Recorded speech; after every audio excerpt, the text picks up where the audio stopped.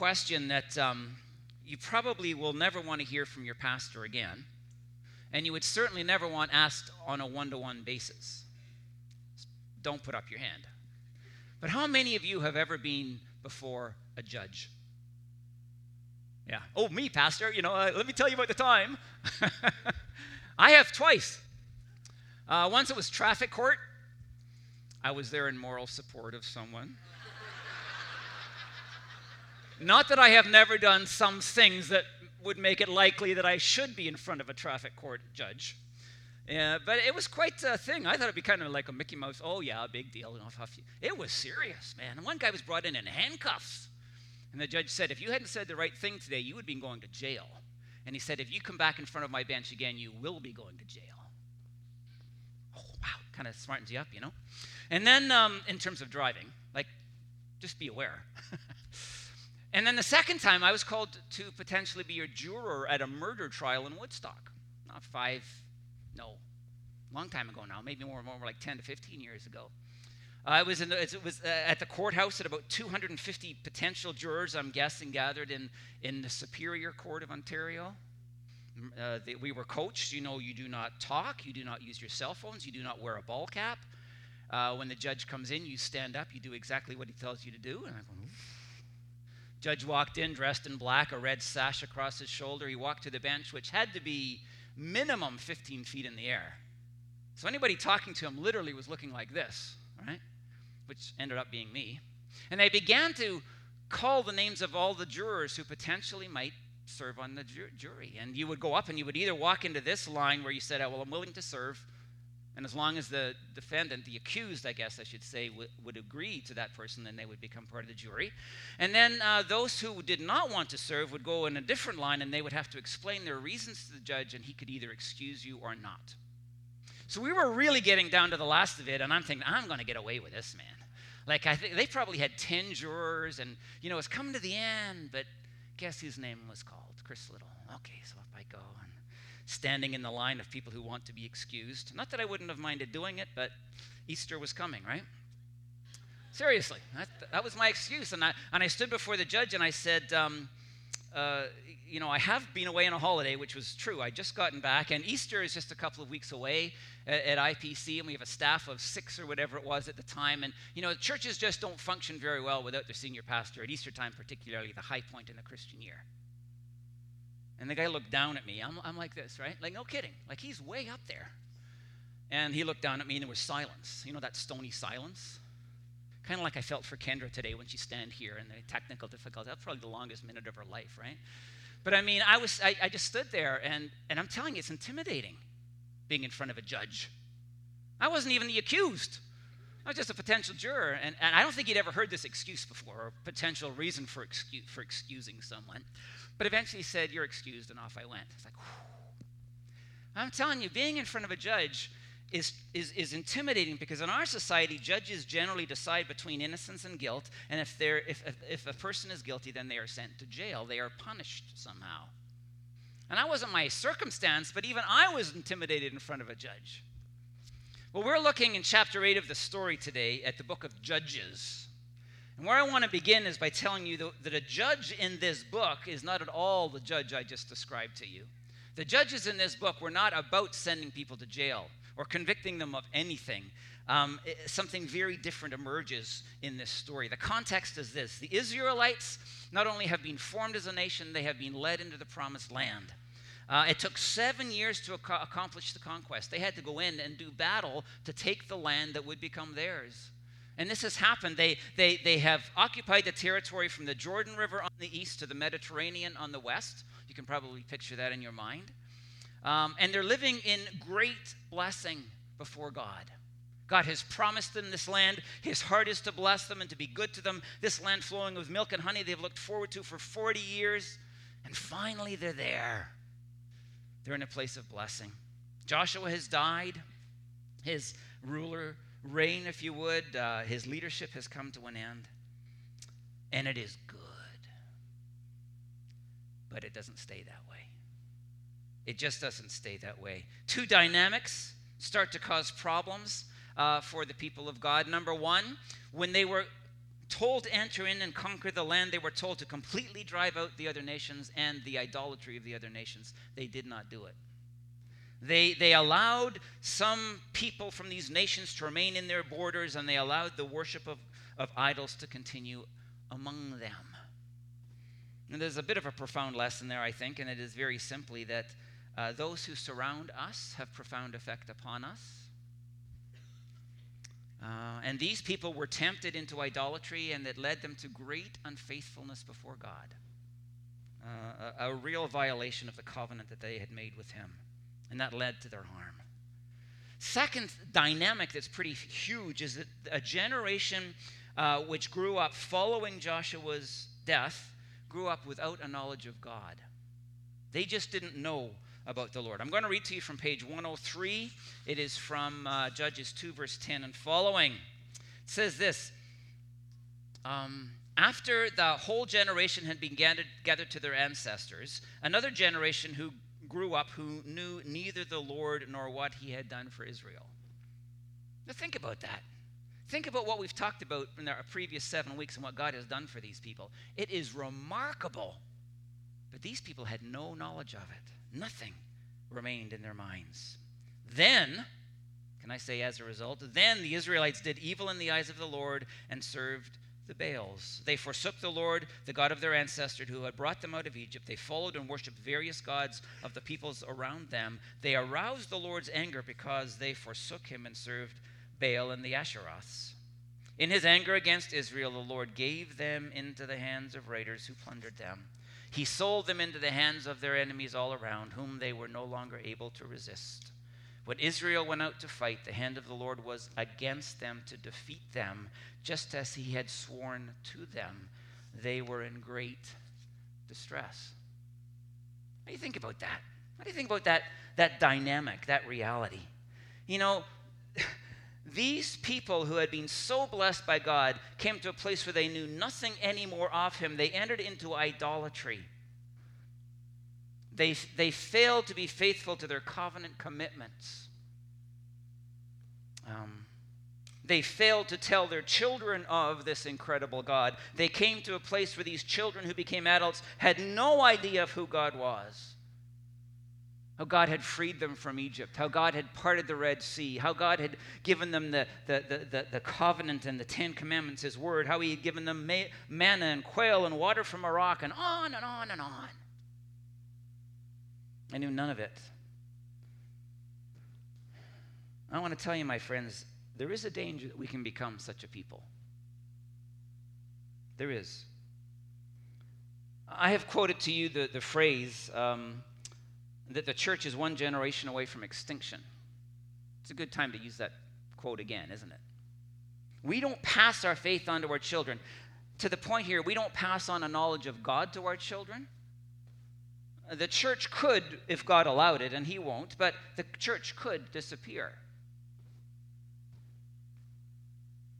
What starts to happen in this dynamic for the Israelite people is that they have forgotten about God. They have no knowledge of God. The faith isn't there. The relationship isn't there. And what starts to happen, and it actually forms the book of Judges, is that when people fall away, God raises up a judge, not to condemn them and send them into jail. He raises up a judge to lead them back to God, to restore them in their relationship with God, so that not only would he know and love them, but they would know and love him. In chapter 8, entitled A Few Good Men and Women, there is a repeated cycle that begins to play itself out. If you've read it, you've probably noticed the cycle. I'm going to briefly scan this cycle for you. Number one, it starts with the sin of God's people, which arises out of an ignorance of God, no knowledge of him. And the sin is usually idolatry. No longer was God their first love. No longer was God their greatest priority. No longer was it their heart's desire to honor and live for in relationship with God. They began to worship other idols. And they violated their relationship with the Lord. Second, after sin comes oppression. The blessing and protection of God for his people is removed. I don't know about you, that kind of makes me stand back and think. But the blessing and the protection of God is removed so that the surrounding nations conquer them. Not only do they conquer them, they begin to oppress them, which means they enter into a time of suffering. I want to tell you this, and it's absolutely important that you hear this and that you know this as we think of these stories today. This action of God to remove his protection and blessing is a redemptive action. What that means is that it is entirely to restore them, to draw them back into a relationship with him. He's got this goal, this longing in his heart to have his people know him and love him. This is what he needs to do in order to make it happen. But the reality is that they live in oppression. 8 years under the Mesopotamians, 8 years under the Moabites, 20 years under the Canaanites, 7 years under the Midianites, 8 years under the Amorites, and 40 years under the Philistines, the surrounding nations. Not all in sequence, but as the cycle plays itself out over and over again, that's what happens. Conquering nations come in, and no longer is God fighting for them and doing incredible things to give them victory. He's saying, hands off a little bit. After oppression, suffering, comes repentance. Essentially what happens is they suffer so much that they hit bottom and they cry out to God and they get desperate enough to turn back again to the Lord. I've talked a little bit about the continuity between the Old and the New Testaments as opposed to the discontinuity, as some people believe. This sounds a whole lot to me like the story of the prodigal son. Okay? And I could give you other illustrations from the New Testament. It's the same thing. People turn away from their God, their Father, and they end up in this mess before they're ready to turn around and return to him. In Hebrew, the Hebrew language, the word repentance literally means to return. Having moved away from God, they return and move back toward him and into relationship with him. So after they have sinned and experienced oppression, they come to this place of repentance. And then the fourth element in the cycle, think of it as a circle if you wish, is that there is deliverance by God. And it is here where God raises up a judge to lead his people against their oppressor, whoever it may be at the time. And in this process, God again comes in his power, and he gives them the ability to break free from their oppressor and enter into an experience of blessing. Now, I could describe a lot of the judges in the story for you. I can't do it, but I'm going to take a couple just to illustrate these points. The two famous ones, if you would. The first one is the man Gideon. I love this story. I don't know whether I can relate to him or what it is, but I just love it. The Midianites are the oppressor. Israel is being abused, if you would, by this more powerful nation at this point. In this instance, the Midianites are coming with a massive army to essentially take the crop of the Israelites, take everything from the land that they possibly can, which they did on a regular basis, and leave the Israelites with nothing. Gideon doesn't want his crop stolen. So what he is doing as the story emerges is he is threshing his wheat in a wine press, which means it's essentially hiding so that no one knows that he's there so that he can hold on to his stuff. And it's in this instance, then, God comes along and calls Midian to service and to do something great for him. Page 108 in the story. Who's got their story with them? Let me see it. Fantastic. You all get brownie points. Those people are first in line for coffee afterwards, okay? Judges 6, verses 11 and following. Listen to this. The angel of the Lord came and sat down under the oak in Ophrah that belonged to Joash the Zebarite, where his son Gideon was threshing wheat in a winepress to keep it from the Midianites. When the angel of the Lord appeared to Gideon, he said, "The Lord is with you, mighty warrior." If you ever studied the passage, you immediately go, mighty warrior, why is he hiding in the winepress, right? Shouldn't he be out in the battle? And I love this next line. It's repeated twice. Pardon me, my lord, Gideon replied. Pardon me. Sounds Downton Abbey-ish, right? But pardon me, my lord, Gideon replied. But if the Lord was with us, why has all this happened to us? Where are all his wonders that our ancestors told us about when they said, did not the Lord bring us up out of Egypt? But now the Lord has abandoned us and given us into the hand of Midian. The Lord turned to him and said, go in the strength you have to save Israel out of Midian's hand. Am I not sending you? Here we go again. Pardon me, Lord, Gideon replied. But how can I save save Israel. My clan is the weakest in Manasseh, and I'm the least in my family. It's being honest. I'm no mighty warrior. My people aren't even mighty warriors. The Lord answered, I will be with you, and I will strike down all the Midianites, leaving none alive. How would you have responded that day, huh? Like, what a comment, what a word from God. Well, Gideon takes the word and he agrees, and he raises an army of 32,000 soldiers. He rallies the troops of Israel. Now, it is said that army is not big enough to defeat the mighty army of the Midianites. Understand that to begin with. 32,000 people is unlikely to win. But God sees this army of 32,000 soldiers, and God says, too many people. Because if you go against the Midianites and you win, then you will think that your works have accomplished the victory. And you will take the glory for yourself, and it won't be given to me. So God tells Gideon, tell everybody who has fear in their hearts, who is afraid, tell them to go home. 22,000 people leave. And probably most of us. You want us to go against the Midianites? We don't have enough people to beat them. We know what they can do. God looks at the 10,000 person army and he says, too many people. What I want you to do, Gideon, is choose from those 10,000 people, based on how they drink water from a river, believe it or not, who will remain in the army. And if you've read the book, if you studied in your life groups and so forth, you know, or otherwise, you know that 300 soldiers remain. Now, I want you to think about this. 32,000 wouldn't accomplish the battle, the success in battle. 32. But God says, I want you to go against these people with 300. It is lunacy.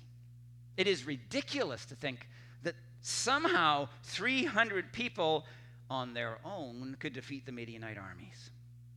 Well, what happens is that through these 300 people, God shows up and God defeats the Midianites. And I'm going to read the story for you. It is on page 111 in your storybook, or Judges chapter 7, verse 17. Here we go. So, Gideon has been giving his marching orders, if you would, from God, and he says this to his people. Watch me, he told them. Follow my lead. When I get to the edge of the camp of the Midianites, do exactly as I do. When I and all who are with me blow our trumpets, then from all around the camp blow yours and shout for the Lord and for Gideon.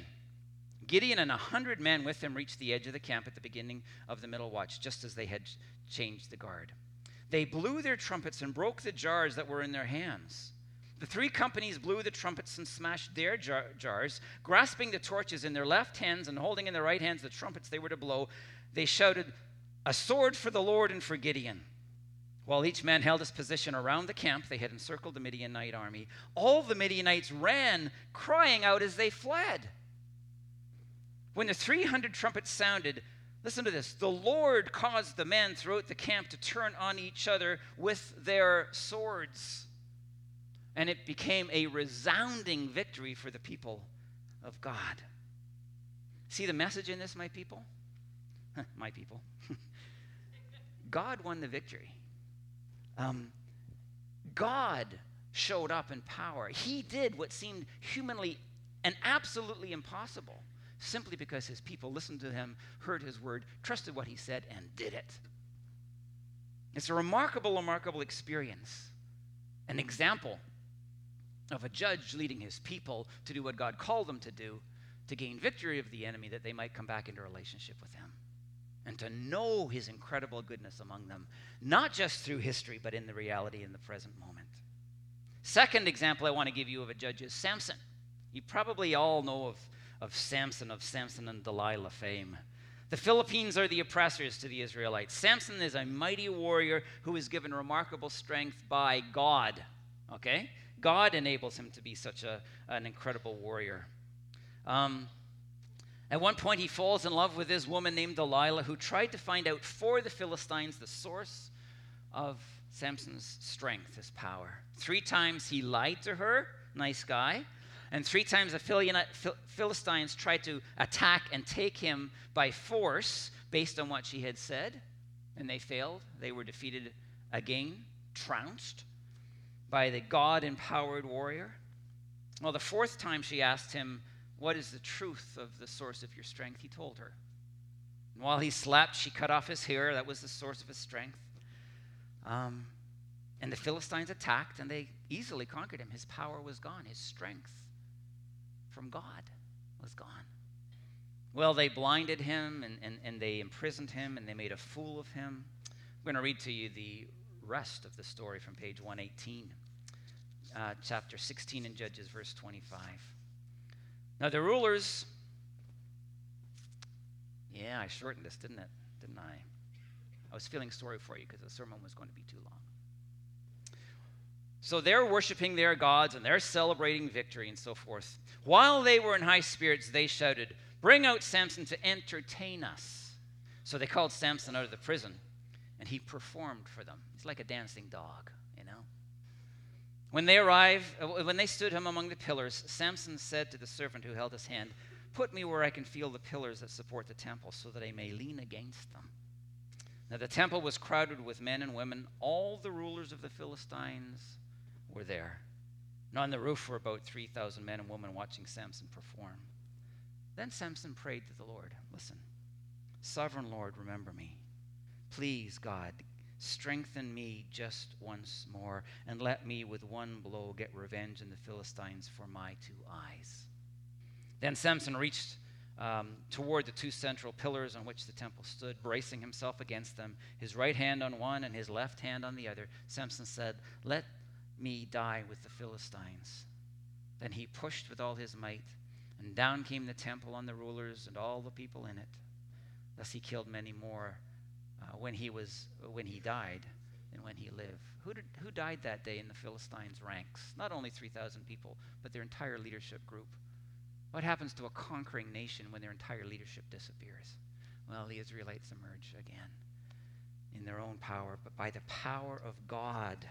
I want you to hear that. By the power of God, victory was given to his people. So you understand the cycle: sin, oppression, repentance, deliverance, back into a place of blessing. What can we learn from this? I hope you understand that the upper story is intact. I'm not mentioning this a lot these days, but God is doing his thing. He has seen Adam and Eve separated from him. He longs to get us back. He forms a nation through Abraham and Sarah. He frees that nation from Egypt.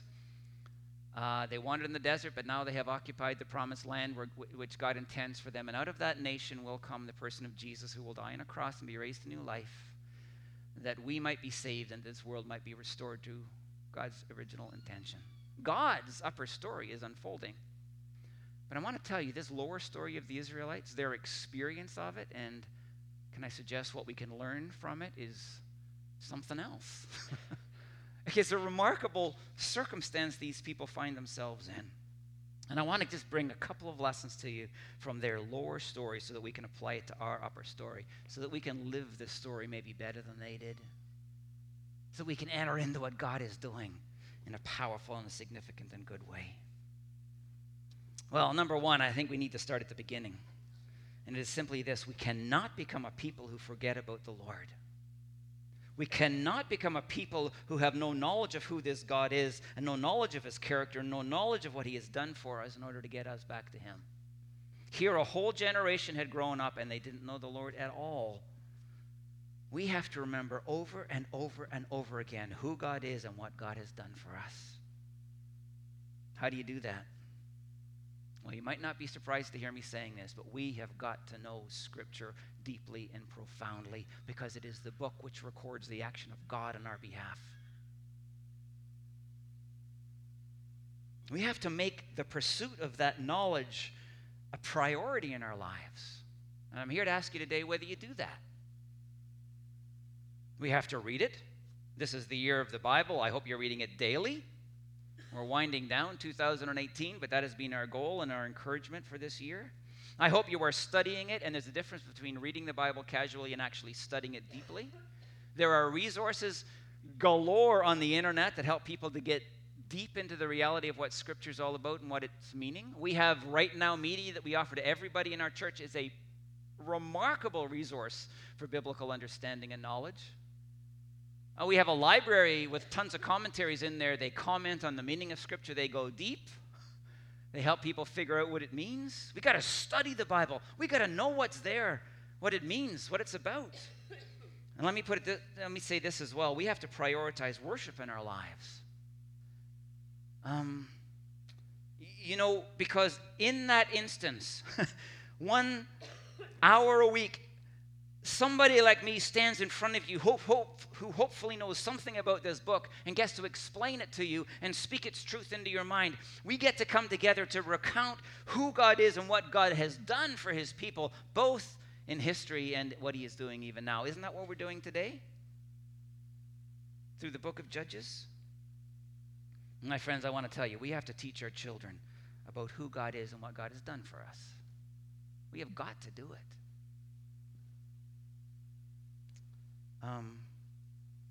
I've asked you this before, parents of younger children in particular, I suppose. But what stories fill the minds of your kids? I noticed on television this past week or two that there is a new animated Grinch movie coming out this Christmas. Who loves the Grinch? We all love the Grinch. It's not a bad thing that movie's coming out.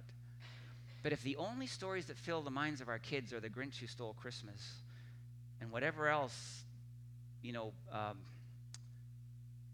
Disney World, what's his name? Anyway, those people throw at us, there's something wrong. I'm really serious about that.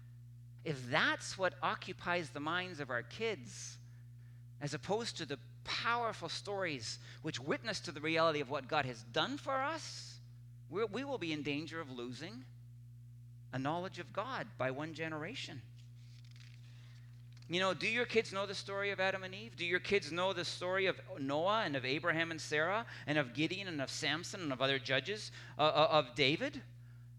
Do they know the stories of Jesus, particularly his death and resurrection? Do they know the stories of the early church, the apostles, Peter and Paul and John? Oh, it's so incredibly important, because we could end up like these people in the cycle. Lose a knowledge of God. What happens? We will slip into sin, as usually expressed through idolatry. We are worshiping people, beings, and if we are not worshiping God, we will be worshiping something else. And if our children are not worshiping God, they will worship something else. So it's an incredibly, in itself, powerful point for us to consider as we think about what God's doing in his world. Second lesson, and I guess just giving it a little more attention than only our two, is that we as people can easily slip into this cycle that I've described to you. Both as a church, but I want to speak to it as individuals as well, because as we go individually, so goes the church. So what I want to ask you this morning is, where are you at in that cycle? Where are you at? You might be in a place of incredible blessing, having been delivered by Christ, and you live there. Good for you. That would be a remarkable work of God. But so many times what happens is that we enter into a place, because of ignorance, of sin, and we walk away from God. Who hasn't experienced that? And as I say, usually the sin is idolatry in some fashion. So my question for you today is, are you at that place of sin before God? One of the things I want to do is to ask you to not deny that there is sin in your life. Because according to the teaching of the Bible, which again is pretty important, it reveals God's mind to us, all of us are there. Let me read to you 1 John 8 through 10. Now this passage contains two significant points. One is that we can say we're not sinful, and we want to focus on all our good things, and hopefully those good things are going to get us brownie points with God and maybe even get us into heaven. And let's just not worry about our sin. It's not an issue. It's going to make that point, but it also will make the point that we can be forgiven of our sin if we will simply ask. It says, if we claim to be without sin, anybody? If we claim to be without sin, we deceive ourselves, and the truth is not in us. If we confess our sins, he is faithful and just and will forgive us our sins and purify us, powerful word, purify us from all unrighteousness. If we claim we have not sinned, we make him out to be a liar, and his word is not in us. My friends, the beginning of the journey toward God for anyone is to recognize first and foremost that I am a sinner before a holy God and I need to be forgiven. That's step one in the faith journey. And if you can't take that step, you're not going anywhere in the faith journey. You won't know the salvation or the deliverance of God. So number one, let's not deceive ourselves. Let's recognize the reality that sin, potentially, that place of sin is maybe where I am right now. But here's the point I want to make to you in this section. I've mentioned the cycle: sin, oppression, repentance, deliverance, blessing. You don't have to walk that journey. You don't have to live in that cycle. You see, the reality is when we come to Christ, we are delivered, right? I am who I say I am. I'm a child of God. I've been set free, we sang this morning. And when we're in Christ, we have been set free. We don't have to journey through what the Israelites journeyed through. But I want to tell you this. There's only one way to avoid it when we sin, because we all sin. What we need to do is to learn how to quickly confess our sin before God and move back to that place of blessing. If we sin, we confess our sin before God and we move back to that place of blessing.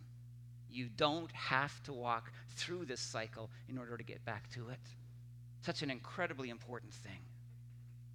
So number one, if we're in sin, we confess it. If we're there, if we're wise, if we're enabled by God, if we take his word to heart, we can avoid the cycle. But if we don't, we will move toward oppression. Are you in that place today? I want to say this loud and clear, and I want to make the point known. Not every time that we struggle and suffer in life are we experiencing the oppression of God. Sometimes God takes us through that wilderness journey, and we're not feeling like he's present with us, and we're struggling. Sometimes it's just an act of evil in our life, which God has allowed for some reason, but it's not necessarily oppression. But sometimes, and maybe even often, it is. You know, in the New Testament, again, I want to talk to the continuity of the Old and New Testament. The New Testament calls this God's discipline. Let me read to you Hebrews 12, verses 1 to 5. And have you completely forgotten this word of encouragement that addresses you as a father addresses his son? It says, my son, do not make light of the Lord's discipline, and do not lose heart when he rebukes you. Because the Lord disciplines the one he loves, and he chastens everyone he accepts as his son. Endure hardship as discipline. God is treating you as his children, for what children are not disciplined by their father? If you are not disciplined, and everyone undergoes discipline, then you are not legitimate, not true sons and daughters at all. Moreover, we have all had human fathers who disciplined us, and we respected them for it. How much more should we submit to the Father of spirits and live? They disciplined us for a little while as they thought best, but God disciplines us for our good in order that we may share in his holiness. It's an act of redemption, restoration. No discipline seems pleasant at the time, but painful. Later on, however, it produces a harvest of righteousness and peace for those who have been trained by it. I want to tell you, my friends, and I want you to hear this, when we are disciplined by God, when we experience the oppression which comes into our lives because we have chosen idolatry and sin, it is a blessing of God to us. You see, the God of the covenant, the God who has entered into covenant with us is refusing to let us go. He's holding on to us. You know, he could say, well, on you go in your sin and drift away from me, and your life will be what it is. But this is an incredible God, and he says, I'm not going to let it happen. I love you too much, and if this is what it takes to get you back to me, this is where we're going. Even oppression was the case for the Israelites, that is the case for us, as an act of blessing in our lives that comes from God. In a place of sin, in a place of oppression, or are you in a place where repentance is needed? Are you ready to cry out to the Lord and return to him? If you are, chances are really good that you need to repent of idolatry. And I want to take just a moment here, just a moment. And I want to emphasize, and if you haven't seen it already as you read the story, open your eyes to the reality. For God, idolatry is a huge problem. For God, There is no greater violation of your relationship with him. There's no greater expression of your unfaithfulness to him than worshiping something or someone else with your life. Let me ask you this. Personalize these questions, please. Is there a priority in your life that's greater than your God? Is there something or someone in your life that you love more than him? Is there anything in your life that comes before him in terms of your heart's commitment and your obedience and your lifestyle? Is he the one above everything else that you pursue with a passion? Or is there something else that's just more important to you than the living God? See, a life of worship to God is a life where he is the greatest priority by far, where he is our first love and nothing else can compare, where he comes first. And there is nothing that we won't do when he calls us to it. And he is the one that we pursue with a passion. No questions asked. Put it in a different way. Have you fully and unreservedly committed your life to Jesus Christ? And are you ready because of that commitment to do anything that the Lord Jesus calls you to do? If you're in that place, you are worshiping God. If there's anything that keeps you from that, whether in terms of making that commitment or living it out, you're worshiping a different idol. There is something else in your life that comes before Yahweh. I'm going to be bold, and you are an idolater. The heart of God, the heart of Yahweh, is that you will renounce idolatry and return to him because he loves you and he wants to forgive you and he wants to bless you remarkably. But my friends, the challenge comes through Scripture. And it is for us to hear and it is for us to respond to. So we can be in a place of sin, we can be in a place of oppression, we can be in a because of idolatry, we can be in a place of repentance from which we need to turn away from and return to God. Like it's that simple. We've turned away from God and walked into sin, and we have to turn back toward him. Return to him is the Hebrew word, and walk again into relationship with the God who loves us. Anybody here need to do that? Are you in a place, or if I could put it this way, a time of deliverance? Here's what I want to tell you. No matter what your circumstance, no matter how awful your life might be, God is with you if you're in Christ, if you believe in him, if you have trusted him with your whole life, entered into a relationship with him through the Lord Jesus, and made God your Father that way. God is with you. God deeply loves you, and God is able to meet your need. And he will deliver you, and he will free you from your oppression. Now, that's an incredible reality. That's just like remarkable stuff. It only took 300 men, I assume, to defeat the huge Midianite army because God stepped in and did it like that. It wasn't hard for God. All Gideon had to do was to figure out what God told him to do and do it. And the power and the reality of God showed up. God glorified himself, and his people knew who he was and celebrated his life. Here's the deal, my friends. This is what this is about. God created the Israelites, and he has created the church. He has created you and me that we might be drawn into a relationship with him, that we might know him and love him, and he might know and love us. That's it. God wants us back. And in that place, God wishes to bless you. Like, that ought to be mind-blowing. The God of eternity, the God of the universe, not only knows you, but wishes to bless your life in remarkable and beautiful ways, time after time after time after time.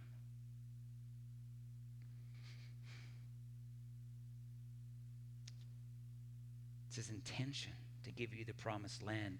He's given you his word to bless you. And he longs to work in these ways. question for you is, what do you need to do right now in order to return to him? What do you need to do? What do you need to do to return to him, to find deliverance, to move into that place of blessing? I'll tell you one other fact about the story of the book of Judges. It covers a span of 330 years. God's never in a hurry, by the way, to get his work done. Have you noticed? It's like, oh, God, can't you come now? Can't you return now, Jesus? No, God takes his time. That's his wisdom. It's his way. But for 330 years before they carry on, they're living in the promised land. You know how many years they were in oppression, under bondage, suffering? 111. For a third of the time of this period, they are oppressed. Here's the message. It doesn't have to be that way for you. It didn't need to be that way for them, and it doesn't have to be that way for us. We can be people who live in the deliverance of Christ, live in the abundance of God, know the presence and the power of God at work in our lives. If we sin as we will, you bounce back from it through confession. You sin against and you confess it and you bounce back into blessing. You sin again and you bounce back into blessing. You maintain that intimate relationship with God. You continue to know who he is and be awed by his presence and his work, both past, present, and what will yet come. You don't have to spend a third of your life under oppression, or any of it, quite frankly. So we're going to take a moment of silence now, and we're going to pray, if you wish. And my question to you very simply is, what do you need to do? Do you need to confess your sin and bounce back into deliverance and blessing? Do you need to recognize your sin before God and seek repentance from him? Cry out to him? Renounce an idol in your life, anything that is more important to you than God? That's my prayer coming into this morning for you. God, if people are living in idolatry, I pray that you will reveal it to them. And if you don't reveal it to them now, I pray that you'll give them the desire to seek you until they know it. That's my prayer for you. Has been my prayer for you this morning. So if there's an idol in your life, I'm going to give you an opportunity to renounce it and return to God.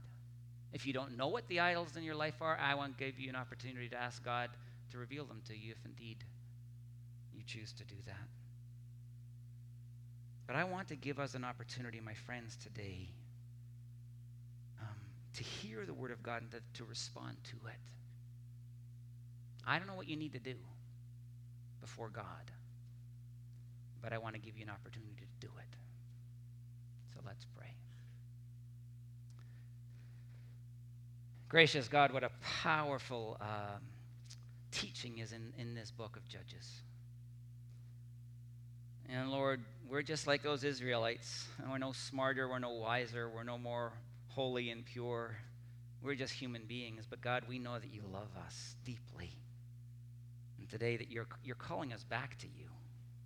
You're calling us to return to you in confession and in repentance, so that we might know deliverance, so that we might know the presence and the power and the love and the blessing of God in our lives every day that we live.